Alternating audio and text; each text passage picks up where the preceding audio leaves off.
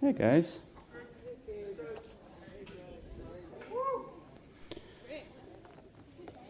So, what have we been talking about the last several weeks? Sticky faith. Sticky faith. Bang, you got it. I'm impressed. What are some of the things that we've been talking about sticky faith? What about them? That friends, the right friends kind of determine the path that we go on sometimes? Kind of like how your friends could influence you in a bad way. Okay. What were some of the other weeks about? Our identity, who we are in Christ?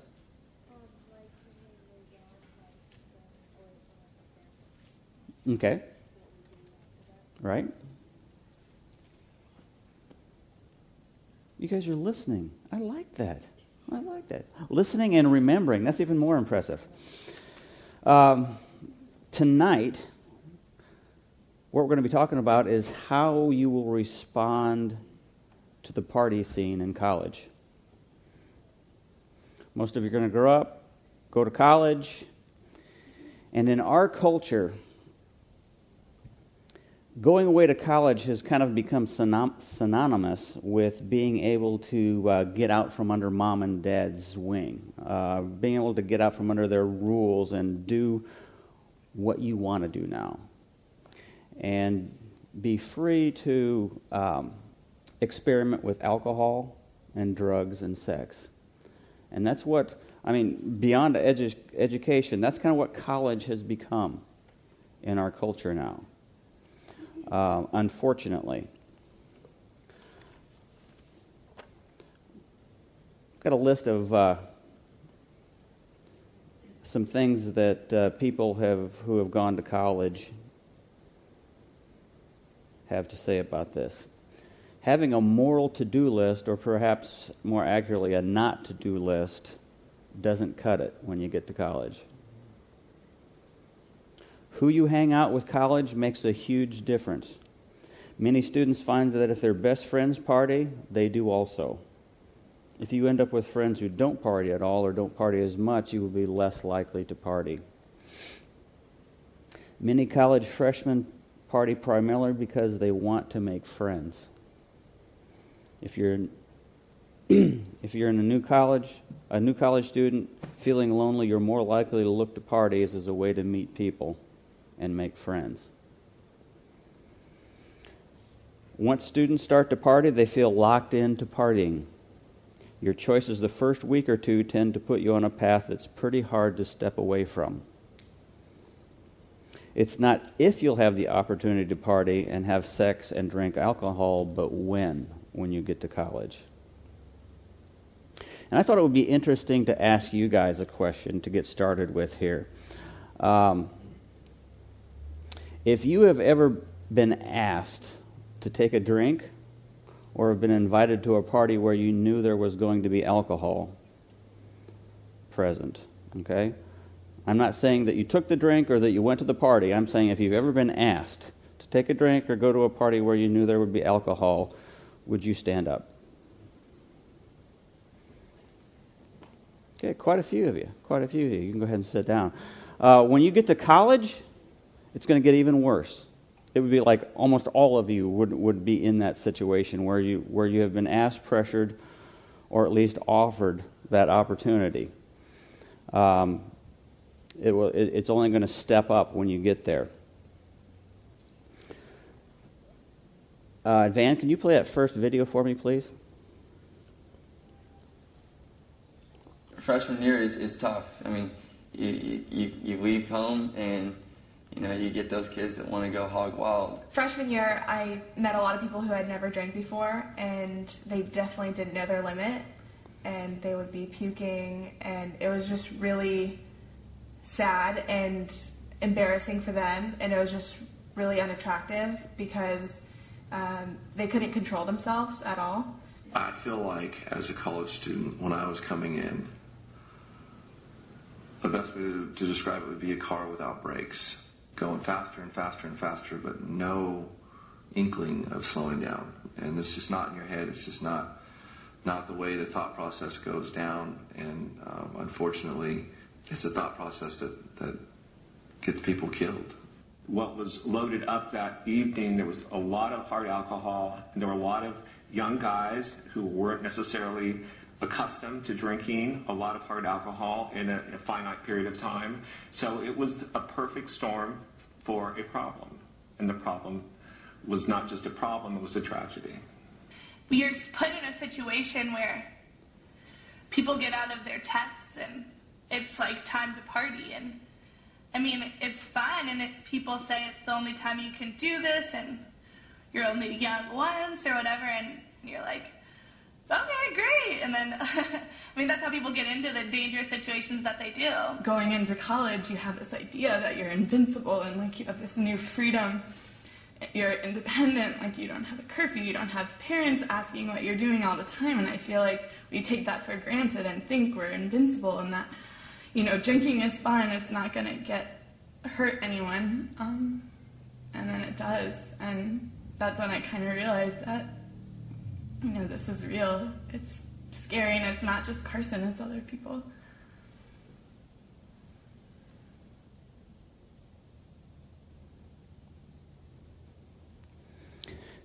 Okay, there's a testimony of several college students, what it's like. And the reason this is part of what we're going through in Sticky Faith is because we're preparing you for what is to come, preparing you to be ready beforehand for what you're going to face. It's almost inevitable when you go away and get out into this culture that we have.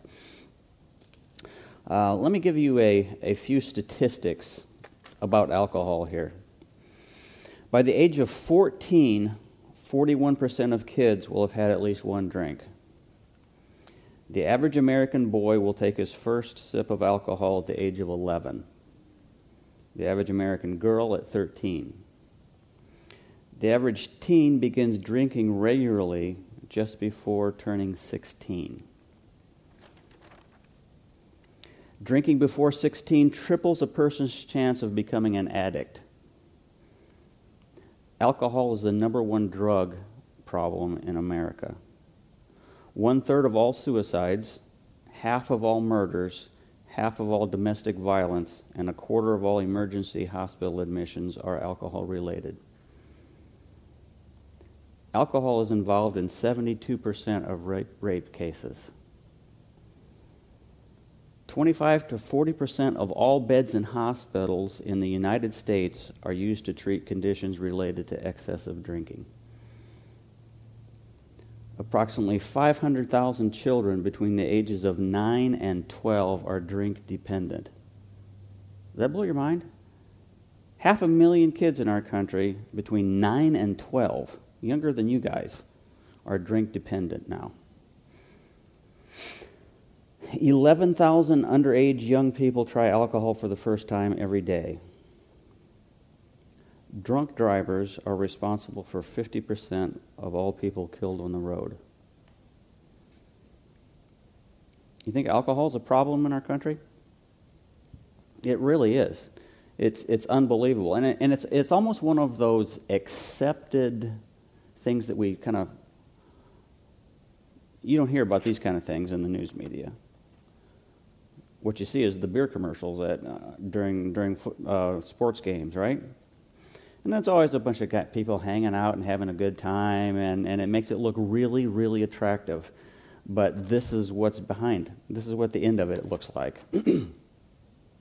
Let's look at what the Bible has to say about drinking and drunkenness.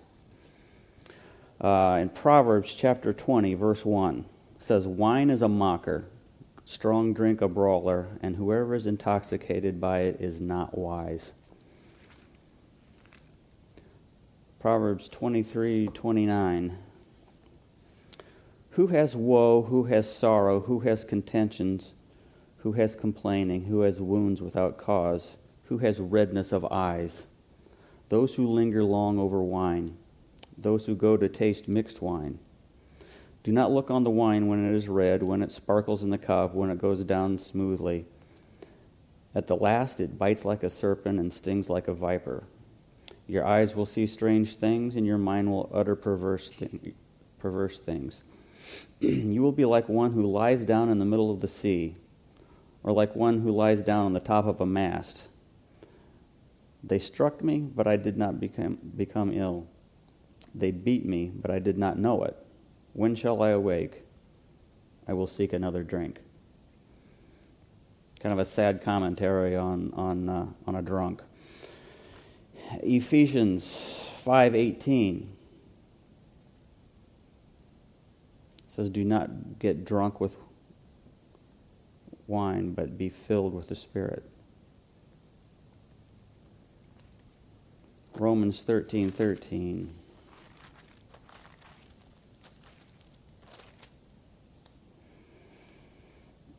Let us behave properly as in the day, not in carousing and drunkenness, not in sexual promiscuity and sensuality, not in strife and jealousy, but put on the Lord Jesus Christ and make no provision for the flesh in regards to its lusts.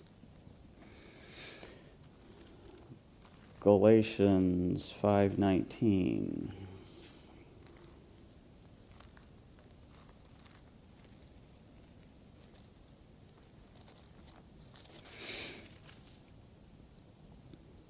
Now the deeds of the flesh are evident, which are immorality, impurity, sensuality, idolatry, sorcery, enmity, strife, jealousy, outbursts of anger, disputes, dissensions, factions, envying, drunkenness, carousing, and things like these, which I forewarn you, just as I forewarned you before, that those who practice such things shall not inherit the kingdom of God.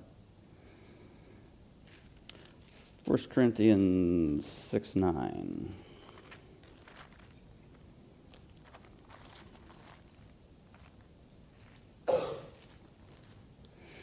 Or do you not know that the unrighteous shall not inherit the kingdom of God?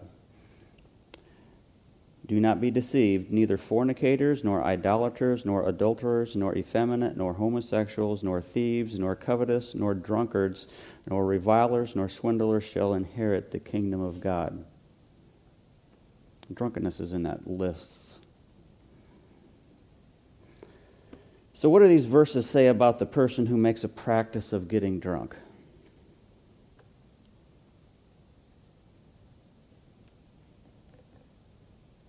Titus? Bad. It's bad? Yeah. What does this last one say about him? So they're not going to inherit the kingdom of God, right? In other words,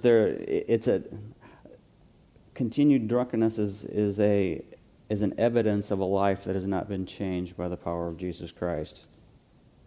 In fact, in verse 11 it says, Paul goes on to say, "And such were some of you, but you were washed, you were sanctified, but you were justified in the name of the Lord Jesus Christ and in the Spirit of the Lord our God. Or do you not know that your body is a temple of the Holy Spirit, who is in you, whom you have from God, and that you are not your own? For you have been bought with a price, therefore glorify God in your body." So what's God's stand on drunkenness?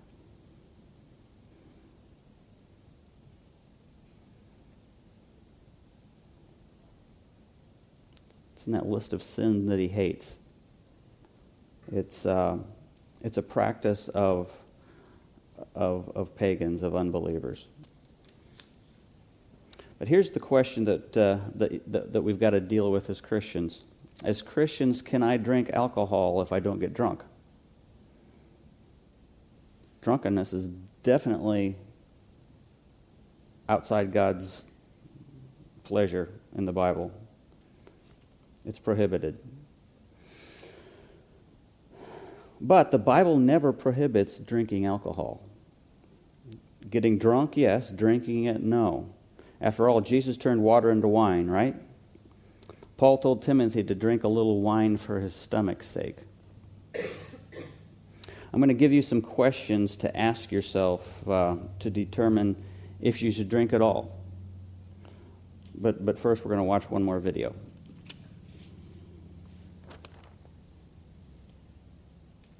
Hi, I'm Matt Damon. I know that sometimes it seems like everyone drinks alcohol. In movies, on TV, at parties, even at school. And there are a lot of different reasons people drink. I'm going to introduce you to 4 young people, Robert, Dana, Megan, and Ilton, who'll tell you the truth about how alcohol has affected their lives. One summer night after drinking a few beers, Robert headed to a party in his dad's car. He says he had just enough beer to feel good. It was one of those nights, you know, when you're on top of the world, nothing can happen to you, you don't care. You know, I felt I was bulletproof. I felt I was unstoppable. I certainly wish that I hadn't have done it, but I need to accept that. I need to move on. I need to feel normal. You're watching everybody else drink and you're just trying so hard not to drink. One day when I'm older and I'm successful and I have all the things that I feel as though I need and want, I just know that I look back and say, well, I stood my ground and I respected myself. I would tell the kids, you just gotta have that strength and just not to do what everybody else is doing just because everybody else is doing it. Alcohol was a way that I used to impress people. It changed progressively. I, wanted to drink more.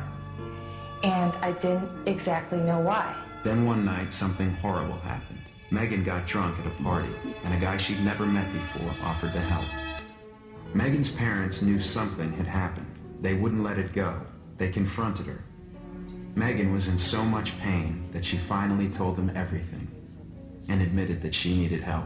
The next day, I was sent to a counselor. Basically, I was an alcoholic, is what she said. I don't drink alcohol and I don't need it because I feel like it's a magnet. Either you get into a fight, get stabbed, shot, or arrested, anything can happen. You end up doing things that you don't like doing, or you end up regretting something that can affect your whole life. I hope you'll think about what they've had to say.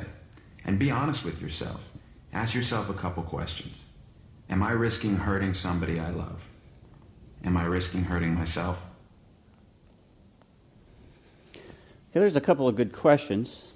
Not the questions I'm going to ask you, but a couple of good questions to ask yourself.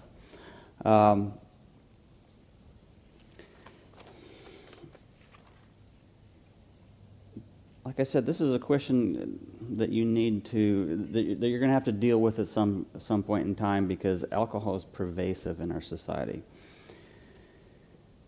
So as a Christian, should I drink at all?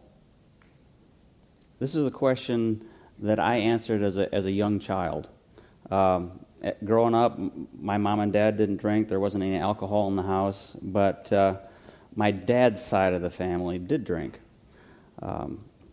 And we'd go to family gatherings, holidays, stuff like that, with that side of the family, and all my uncles would be drinking, and as the day progressed, they'd become foolish, and some of them become obnoxious, and I'm like, man, this is just stupid, The adults are acting like the kids, and then they'd be talking about, oh man, I'm going to have a headache in the morning, and that kind of thing. I'm thinking, that's even more stupid. I think that's what it did it for me. It's like, I really don't want to have anything to do with this. It's kind of disgusting to me to see adults act in ways that are less mature than I was as a 10-year-old, Now, I'm 51 years old. I've never tasted alcohol. I made that decision when I was young and stuck with it. But do I condemn Christians who go out and have a glass of wine when they go out to eat a meal? No, I can't, because the Bible doesn't prohibit it. It's a question that we have to ask. But I want to give you a few questions to ask yourself as you determine what you're going to do with this. And obviously, like we've said before, drunkenness is not even an option as a Christian. but is drinking. Like I said, in the Bible, Jesus turned water into wine. Paul told Timothy to drink some wine for his stomach's sake. Here's the first question. Is the wine that the Bible speaks about the same as the wine that we have today? In the Jewish culture, they would take the wine and mix it 1 part wine with 3 to 20 parts water. It was diluted down. They did that for several reasons. One was to make sure that people didn't get drunk. Drunkenness in the Old Testament, it was taboo. You weren't supposed to. God says, do not get drunk, you know. So diluting it down took away the chances of drunkenness. One of the main reasons they mixed their wine with the water was because back then they didn't have water plants. I mean, we take for granted. We go up and turn on the faucet and it's clean water. You go to Mexico or to other countries where they don't have water sanitation, then you get sick when you drink the water because there's stuff in the water, microorganisms, bacteria that make you sick. And they didn't have that kind of stuff back then. So they would mix at least 3 parts water to 1 part wine, and they would let this sit for a couple of days. And the alcohol in the wine would kill the bacteria and the microorganisms, and it would make it safe to drink. It was one of their ways to purify water. It also gave the benefit of giving a little flavor to the water.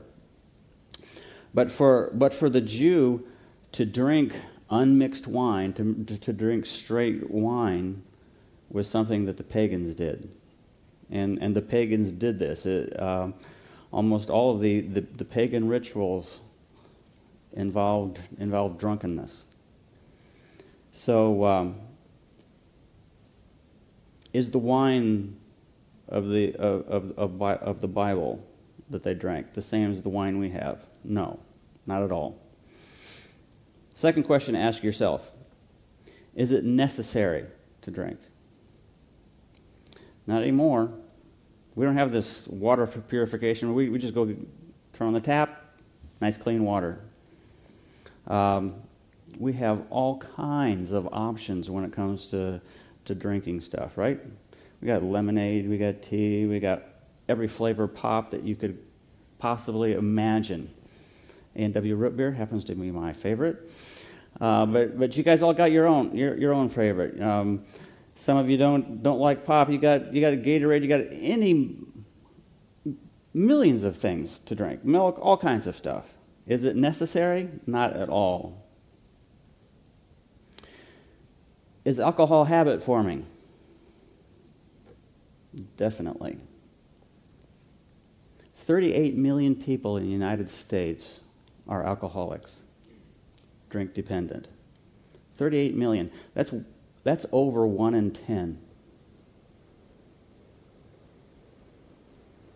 That just blows my mind.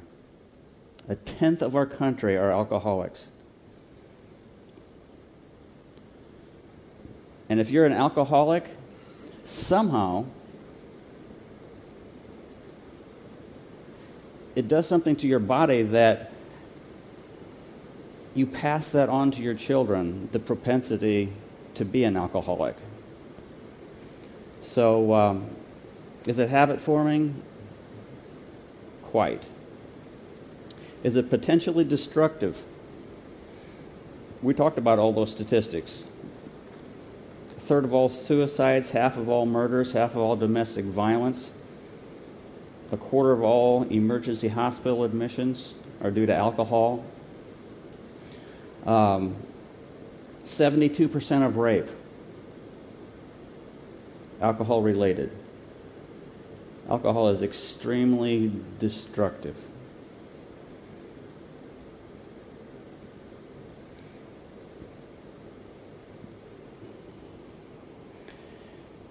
Is it possible that if I drink alcohol, just drink it, but never get drunk, is it possible that by doing so I could cause my Christian brother to stumble? It's out there as a possibility, especially if your Christian brother was saved out of alcoholism. I think one of the more important questions to ask is, could it one day make my children stumble? Because if, let's say you just decide, yeah, I'm going to drink alcohol, but, I'm not going to get drunk. I'll have an occasional beer, a glass of wine, that kind of thing. You've got this in your fridge. You've got it at home. And your kids see this. And because of that, they become kind of insensitized to it. It's just kind of part of growing up. There's beer in the fridge. Dad drinks. Mom drinks. Whatever.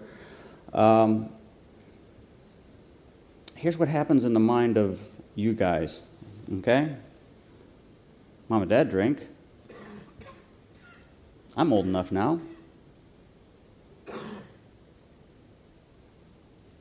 You guys are all getting big for your britches, right? So you open it up to make your kids comfortable with it, and then before they're even of age, they feel like, I can handle this. And then you open them up to all this stuff. Possible addiction, drunk driving, your daughter's getting drunk and being taken advantage of.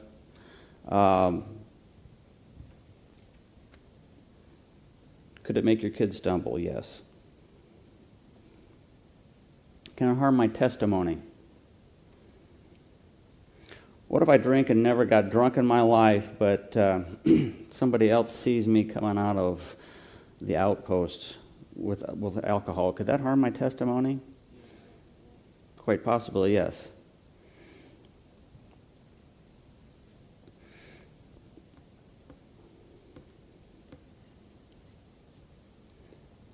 Here's the big one to think about. Does the culture of alcohol match who I am in Christ? Does the party scene, does drunkenness, does all this added to suicides, murder, violence, rape, where this stuff leads, death on the road, any of that match who I am in Christ? That list of identity that we talked about first or second week? Not even close. So is it the same? No. Is it necessary? No. Is it habit forming? Yes. Is it potentially destructive? Yes. Could it be offensive to other Christians, or could it cause other people to stumble? Maybe your children to stumble in the future? Yes. Can it harm my testimony? Yes. Does this culture of alcohol match who I am in Christ? No. Logically speaking, and that's what I'm presenting to you, a logical argument here tonight. Logically speaking, if you're a believer in Jesus Christ, I don't see how you should be anywhere near it, just because of its destructiveness.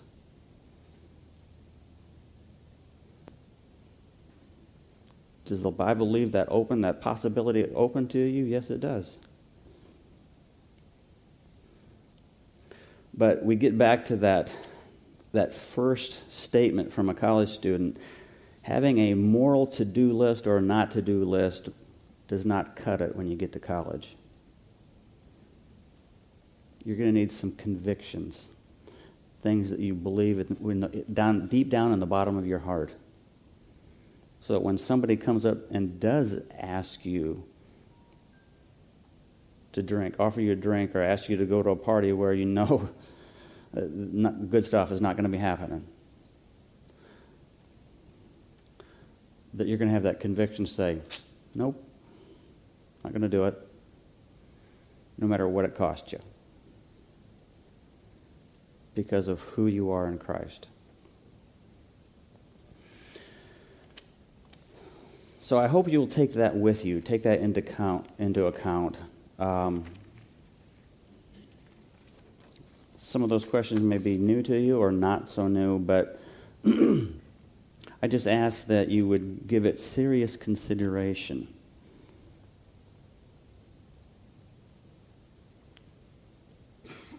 Is who I am in Christ matching up to these decisions that I'm going to make? Father, we just